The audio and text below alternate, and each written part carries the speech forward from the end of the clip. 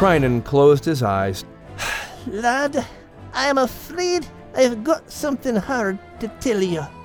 Get on with it, lad. What's wrong? Max questioned. Bethu flew over to Max and put her wing across his back. It's about Gillimandir. Welcome to the Epic Order of the Seven, the podcast, with your hosts, Max and Liz. This podcast is brought to you by Playful World Ministries. Max, Liz, and all the characters and adventures of The Epic Order of the Seven were created by and written by Jenny L. Cody. On today's episode, we'll hear Chapter 43 from the Ark, the Reed, and the Fire Cloud, and we'll learn about a special character in this story and how he has made quite an impact in real life. Jenny will give us all the details when we check in with Jenny's Corner a little later in the podcast. Right now, let's turn things over to our courageous canine and our feline magnifique. Here's Max and Liz. Well, thank you, announcer lad. His name is Monsieur Denis. I know. I just like to mess with him a wee bit. But he said nice things about us. Aye. Isn't that what we pay him to do? Max, we don't pay him. We don't? No. He's doing this for free? We. Well, at least we're getting our money's worth then. Welcome, lads and lasses, to today's podcast thingy. We're hoping you're having a grand time today. Well, you are in a good mood today, Max. Aye. I got me some sleep. I got me food and water. I ran around the backyard this morning chasing a squirrel. It don't get any better than that. Well, perhaps it does for the squirrel. Well, you might have a point there. But I'm glad you are in a good mood today, mon ami. Well, thank you, lass. Why do you say that? Because with today's chapter, you're going to need to be. Chapter 43. A Hard Day. Max and everyone in their travel group collapsed from exhaustion from the long journey and chose to sleep a long time. Everyone, that is, except Liz. Liz spent the next 2 days exploring the Ark. She saw incredible habitats of places she knew of, but had never been to. Her mind was thirsty for knowledge about the creatures that inhabited these places. She continued to be stumped by the transformation of the stalls. Liz spent hours introducing herself, getting to know various animals, and yes, explaining how she had traveled with the now famous Max. The animals she met were instantly charmed by her beauty and grace and marveled at her wealth of knowledge. Liz came to realize that it would take her a long time, possibly months, to study the thousands of Ark inhabitants. She hoped she would have ample time to conduct her research. Despite Liz's interest in her Ark neighbors, she stayed clear of the wolves. While her intellectual side wanted to understand them, her experiential side was so repelled by them that it kept her away from their stall. She would not venture down to the end of the dark corridor where they were. For now, what Max had told her about the wolves and her experience with them on the way to the Ark was sufficient. She didn't need to know more.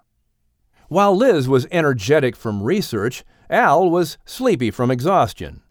The long journey finally caught up to him, and he slept for hours on end, waking only to nibble a berry or two before falling back to sleep.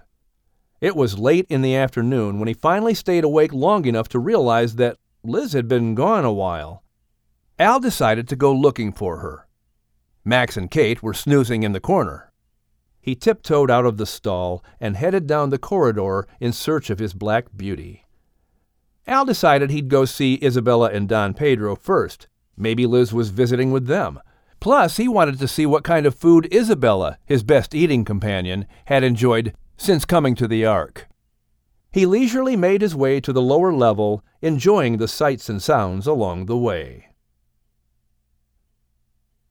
Crinan and Bethu flew in to perch on the railing in front of Max's stall. They had been waiting for the right time to talk with him. They had something important to tell him. Shh! Looks like they're still sleeping, Bethu whispered to Crinan.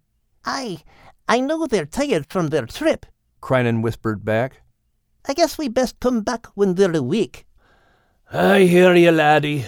I'm awake, said a very groggy Max.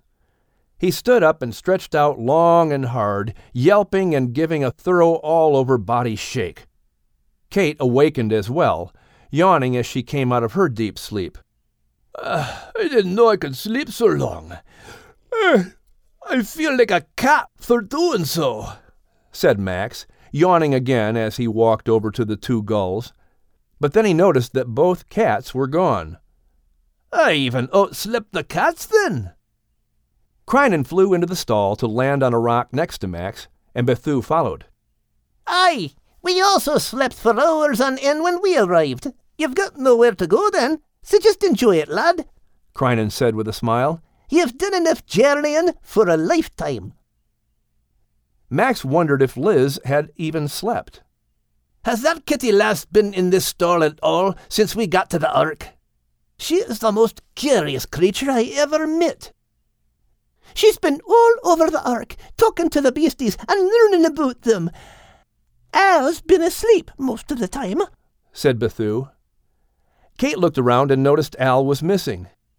Maybe Al's gone looking for Liz. Well enough. That lassie will not rest until she figures out how the stalls came to be transformed. I tried to tell her it were the Maker's doing, but she still wants to know how he did it. Curiosity will be the death of that kitty, I can tell you that right now, said Max, stretching and giving another yelp. So, what's up with you two? The smile left Crinan's face, and he and Bethue lowered their heads, not saying a word. Kate scooted over to Max's side, a look of worry on her face as she observed their seagull friends. What's the matter? She asked, concerned. Crinan closed his eyes, took a deep breath and exhaled, then opened his eyes to look at Max. Lad, I am afraid I've got something hard to tell you. Well, get on with it, lad. What's wrong? Max questioned, his brow furrowed. Crinan looked at Bethue, suddenly at a loss for words. Bethue flew over to Max and put her wing across his back. It's about Gilliman, dear, she said softly. Max grew anxious and animated, his ears alert and tail up. Gilliman? What's wrong? Is he sick then? Crinan flew over to join Bethue next to Max. Looking into Max's eyes, he knew he had to find the courage for both of them. Max, Gilliman died. Oh! Kate exclaimed, tears rushing to her eyes as she put her head over on Max. Oh, me love, I'm so sorry. I'm so sorry. Kate softly wept. Max's heart caught in his throat. He felt hot tears fill his eyes. His mentor, his dear friend, was gone. He couldn't believe Gilliman had died. It didn't seem real. Max couldn't find any words for a few moments, and his friends surrounded him in consoling silence. Bethue was crying, and Crinan held his wing firmly across Max's back. After a while, Max spoke. I was so worried about him when I left. He wasn't well. How did he die? Max asked, his jaw clenching as he tried to hold back the tears.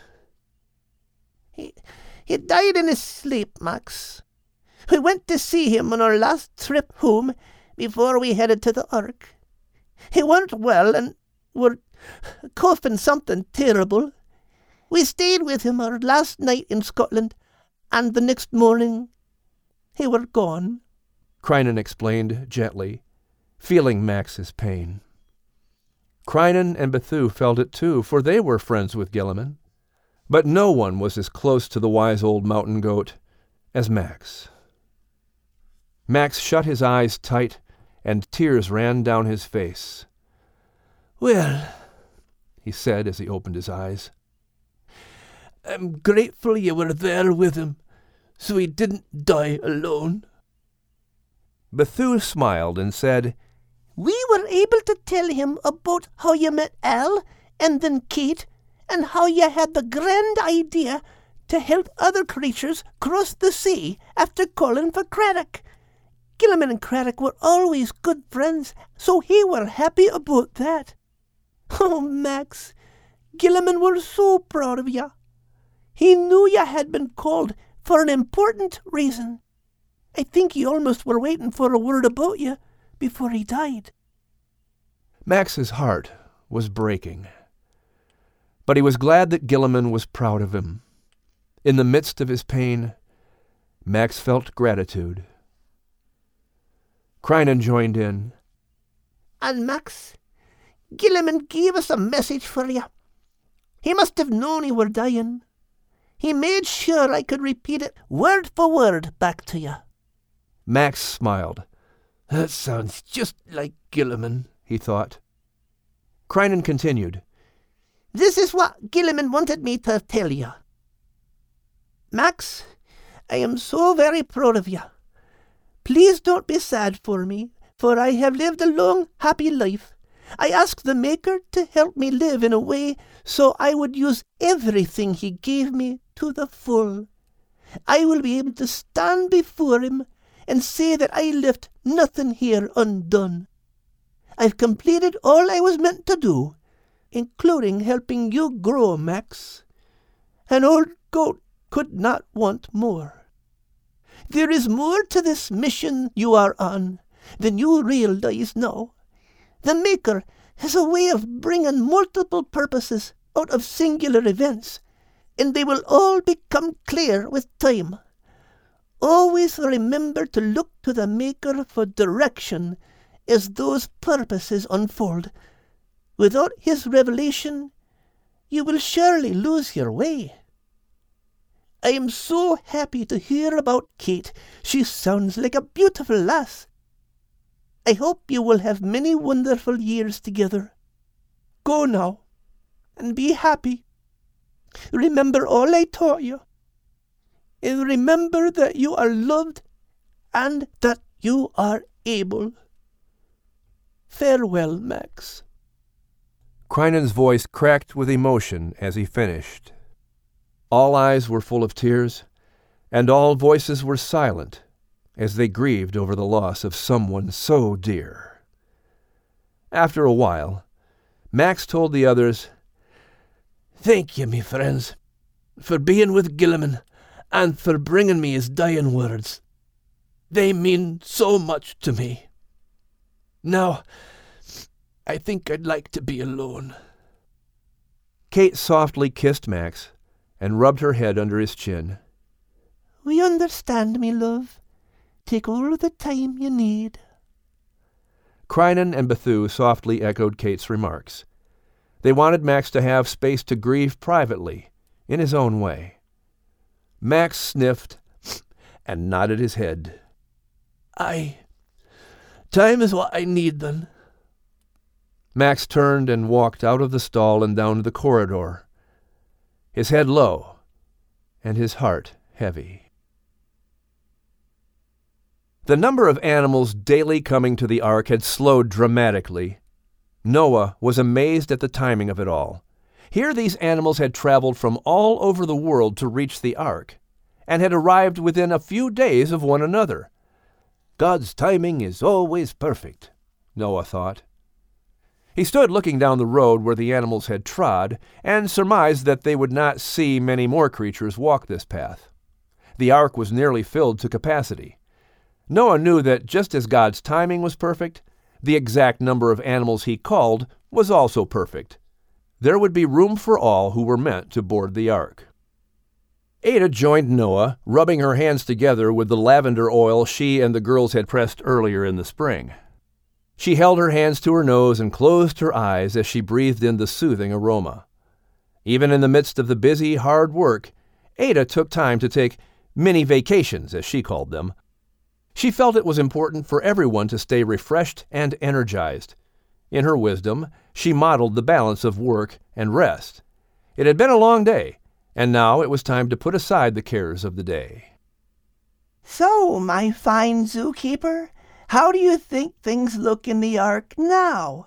Ada asked, smiling and tickling Noah's chin. Noah smelled the lavender oil and smiled. It's beautiful with you on board. That's what I think. He took her hand in his and kissed it. Thank you, Ada. Thank you for believing in me and working so hard for this mission. I know all you've missed by helping me. Ada placed her hand on Noah's cheek and softly held his face. Oh, Noah, I wouldn't have missed working by your side these many years for the world. I have missed nothing. Noah and Ada turned to look at the village down below and shared a moment of silence. Their minds drifted to what would happen to their world. I feel guilty somehow. Here we know the truth and what will happen in 2 days, yet we are secure. My heart is heavy for the people. They have no idea what's coming, Ada said, a pained look in her eyes. Noah put his arm around his wife. Well, it's not because they weren't told what was coming. I know your heart goes out to the people, but don't carry guilt because you are safe. You and I have both tried to spread the truth. We've preached for over 100 years, and even told them this week that the time of God's judgment was coming in a matter of days. They have listened to the truth, but have not heard it. You can't make people believe, no matter how your heart longs for them to. Noah paused and took a deep breath. God respects their freedom to choose, and so must we. It will not be easy, but you must rest your heart in the fact that you have chosen God while trying to spread the truth to others. I can't tell you how many sleepless nights I've had as I've worried for these people. But I know I've done all I can do. I suppose you're right. Shem needs to hear these words, Noah. Try and have this talk with him. He's really struggling, and it's only going to get worse in 2 days, Ada said. I'll have a word with him. But for now, focus on the task at hand. I need you to be strong for the others. Tomorrow, we need to get our few remaining things from the house and welcome any final animals that come. It will be our last day on dry ground for a while. Let's make the most of it, Noah said. He kissed Ada on the head as they stared off at the setting sun on the horizon. It was sobering to realize that tomorrow would be a day of lasts. Their last time inside their home on land. Their last time to board animals. And their last time to see the village. Are you okay, Max? You were right. This be a sad memory. I know. Losing someone you love may get a little easier over time, but you never lose the sad feelings of missing them. Aye, but you're a smart kitty. What's a good way to deal with this grief I'm feeling all over again? By remembering why you love them so much, the good things about them. The poet Alfred Lord Tennyson once said, "The good men do lives after them." Aye, Gilliman did me so much good, and I'm living after him. And the good he did for you is still alive. You show his good effects on you every day. Oh, well, thank you, lass. In fact, Gilliman had a special thing he always said to you, Max. I know what you're talking about, then. He said, "Know that you are loved and you are able." Correct. So, let us go to Jenny's corner, for she has a story of how that saying has made a real-life difference. Take it away, Miss Jenny. The most beloved phrase in all of my books, of course, is attributed to Gilliman. Know that you're loved and you're able. And when the Ark, the Reed, and the Fire Cloud first came out, I remember getting an email from a lady who was reading the book with her children, but that line inspired her so much, and she began training to run a marathon. And so it became her inspirational quote, if you will. She actually had people lined up along the marathon route with the poster board with that quote on it, "Know that you're loved and you're able." And she sent me a picture, and it's on my website. I believe it's on my fan page. And it's her with her medal around her neck holding Gilliman's sign. So that is just very special to me to impact people. And over the years, many people have said, You don't know what that phrase has meant to me and how it has just touched my heart right when I've needed it. So I hope it will touch you because it is so very true. I had some T-shirts even made with it, and I've got Gilliman on the back of a few of them. It says, "I've got your back, and know that you're loved and able." Oh, très bien, Miss Jenny. What a wonderful story. Merci. Aye, hearing that Gilliman's words be helping more than just me, it makes me heart warm all inside. Ah, Gilliman be truly special. Right, announcer lad? Right, Scotty Dog. And we'll have much more to say about Gilliman in just 2 short weeks, so be listening for that. Why 2 weeks? What be happening in the next episode then? Max, don't you remember? Of course I do, lass. I wanted to see if announcer lad knows. We are not paying him anything. Aye, and sometimes you get what you pay for. What? You don't think I know what's happening next time? What, are you kidding me? Well, I wasn't sure if you knew what you were talking about, or you're just winging it then. Oh, you think I'm just winging this? Well, monsieur, sometimes it does seem that way. Oh, you don't think I do my homework? Like I don't read ahead, like I'm not informed? That's a wee bit touchy today, Liz. Oui, no kidding. Our next episode will feature, it's, Do you need to look it up? Course not. Here, lad, here's me copy of the book. Okay, fine. I'm just double-checking anyway. Sure, lad. Just to make sure that you know what's coming up next week. But of course. It'll be chapter 44, which is called The Last Day. Last day for what, lad? A lot of stuff. Like what? Stuff. You don't know, do you? Okay, fine. Let's just all come back next time, and we'll all find out together. Nice save, lad. Oui, that's why we pay you the big bucks. Once again, the Epic Order of the Seven, the podcast, is produced by Playful World Ministries, and The Ark, the Reed, and the Fire Cloud was written by Jenny L. Cody. To purchase your copy of The Ark, the Reed, and the Fire Cloud on audiobook, log on to audible.com. And for all the amazing books by Jenny L. Cody, the entire collection of the Epic Order of the Seven, log on to Jenny's website, www.epicorderoftheseven.com. That's epicorderoftheseven.com. See you next time on the Epic Order of the Seven, the podcast. And I'm Denny Brownlee. Thanks for joining us. And as Gilliman would say, Always remember, you're loved and you're able.